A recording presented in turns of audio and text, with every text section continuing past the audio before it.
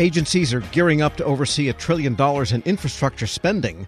That's only a fraction of the $5 trillion overseen by the Pandemic Response Accountability Committee, which is still trying to catch up.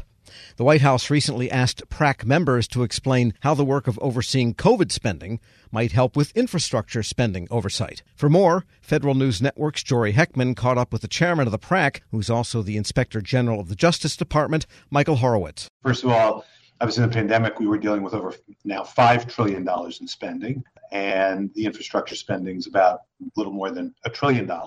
So the magnitude of the spending, which is substantial on the infrastructure side, was even more substantial on the pandemic side. But I think one of the key differences, or two of the key differences between the infrastructure spending and the pandemic spending is the scope of the spending on the pandemic side involved 40 or more IGs. And because the $5 trillion was spread across over 400 programs. So the size and scope of the spending was of a tremendous magnitude on the pandemic side. The infrastructure spending, still over $1 trillion, is substantial, but the number of IGs is about 10 or so, I believe. I'm not one of them, but it's about 10 or so. And another significant way that the spending is different is that a very large amount of the pandemic spending, particularly in 2020, went out very quickly.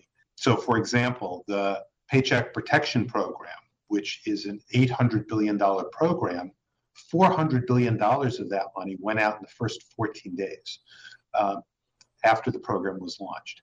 Whereas the infrastructure spending will be spread out over time, will be involved in longer term projects and that sort of thing. In some respects, it's a little bit closer in that regard to the kind of spending that occurred with the Recovery Act back in 2009, that the Recovery and Accountability Transparency Board, that IGs were overseeing. Okay, and just to follow on to that point, in terms of the speed of payment here, do you think that gives IGs and agencies a little more breathing room to be vigilant before payments go out the door?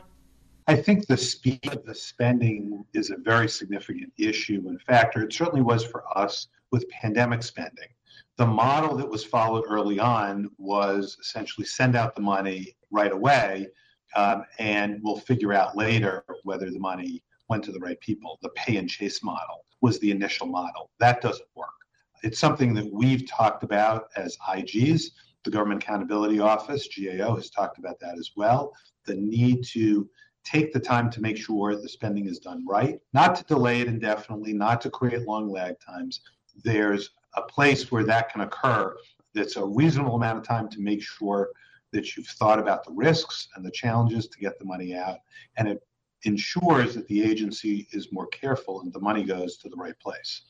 You also mentioned the other element, too, which is the scope of the number of IGs who will be working on this.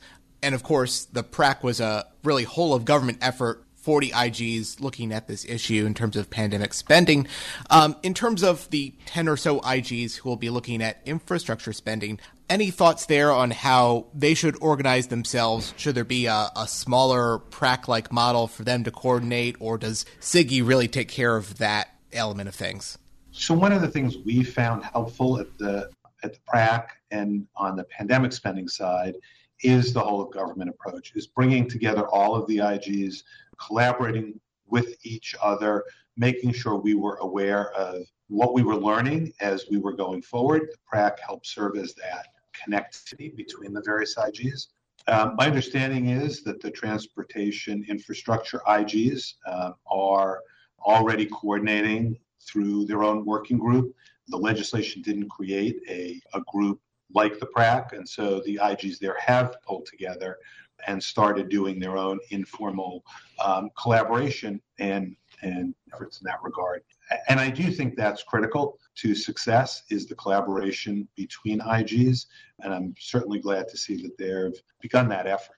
Okay, and let's change gears here a little bit and talk about some of the tools that IGs have used for pandemic oversight, the tools and technology that were useful for going after fraud, waste, and abuse in terms of COVID spending. How might these tools be useful for overseeing infrastructure spending?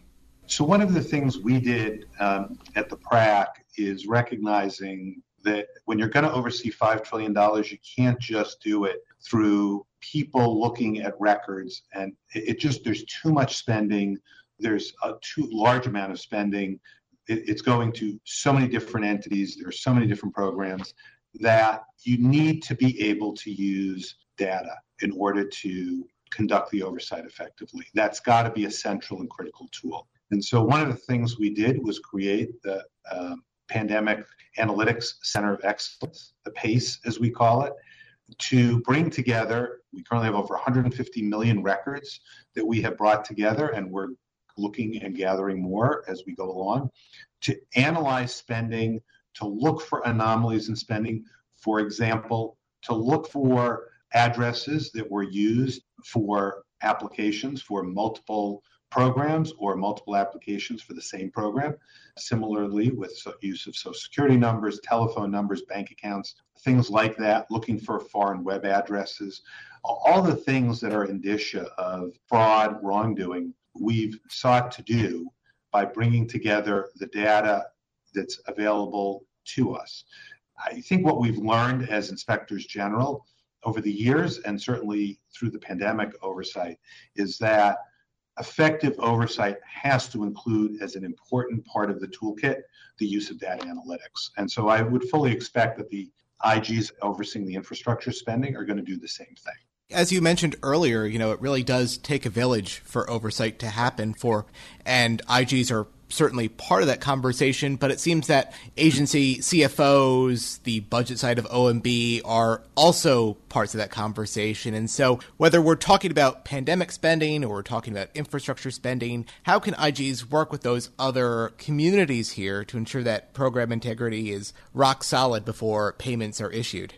One of the things that occurred back in 2021 was that myself and other IGs were invited to participate in a couple of CFO roundtable meetings by OMB leadership to talk precisely about the payment integrity issue and the importance of ensuring that effective controls were in place and fraud risks were considered early on. Those were good discussions with the CFO Council to be able to relay our thinking and the importance that we put on those issues with them and to have good, frank discussions about it. And they were very supportive of what we were saying. And I think we've seen changes in how agencies approach programs over the last year or so. Michael Horowitz, chairman of the Pandemic Response Accountability Committee and IG of the Justice Department, speaking with Federal News Network's Jory Heckman. Check out Jory's story at federalnewsnetwork.com.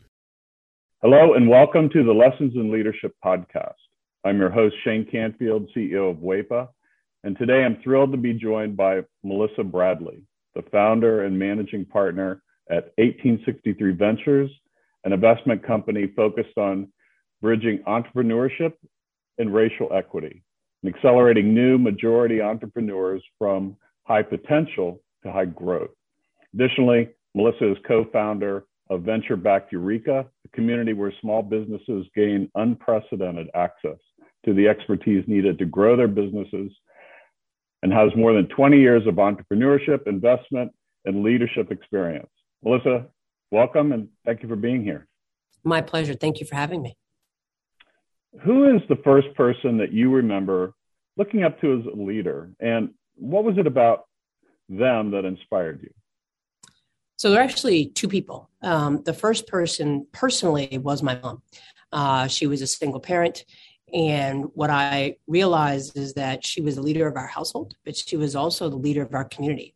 She was a staunch advocate for children's rights in public schools, making sure that we got a quality education. She was a staunch advocate around rights for renters. We were not in a financial position that we actually ever owned a home, but she made sure that people who lived in various types of housing, we were in regular housing, the people who were in regular housing, public housing, she made sure that their rights were advocated for, and really just always kind of looked out for, I'll use air quotes, the little guy, although we were the little guy. And then I would say she was a huge advocate of older folks. As part of her job, she worked during the week in a full-time job and then cleaned houses on the weekend, but also took care of elderly folks and a staunch advocate for elderly rights. So that was probably the first leader. And then I would say the second leader that really came about professionally was a woman named Crystal Gaskins, who actually ran a headhunting temporary firm that I ended up spending about a year at. I quickly realized that was not my calling.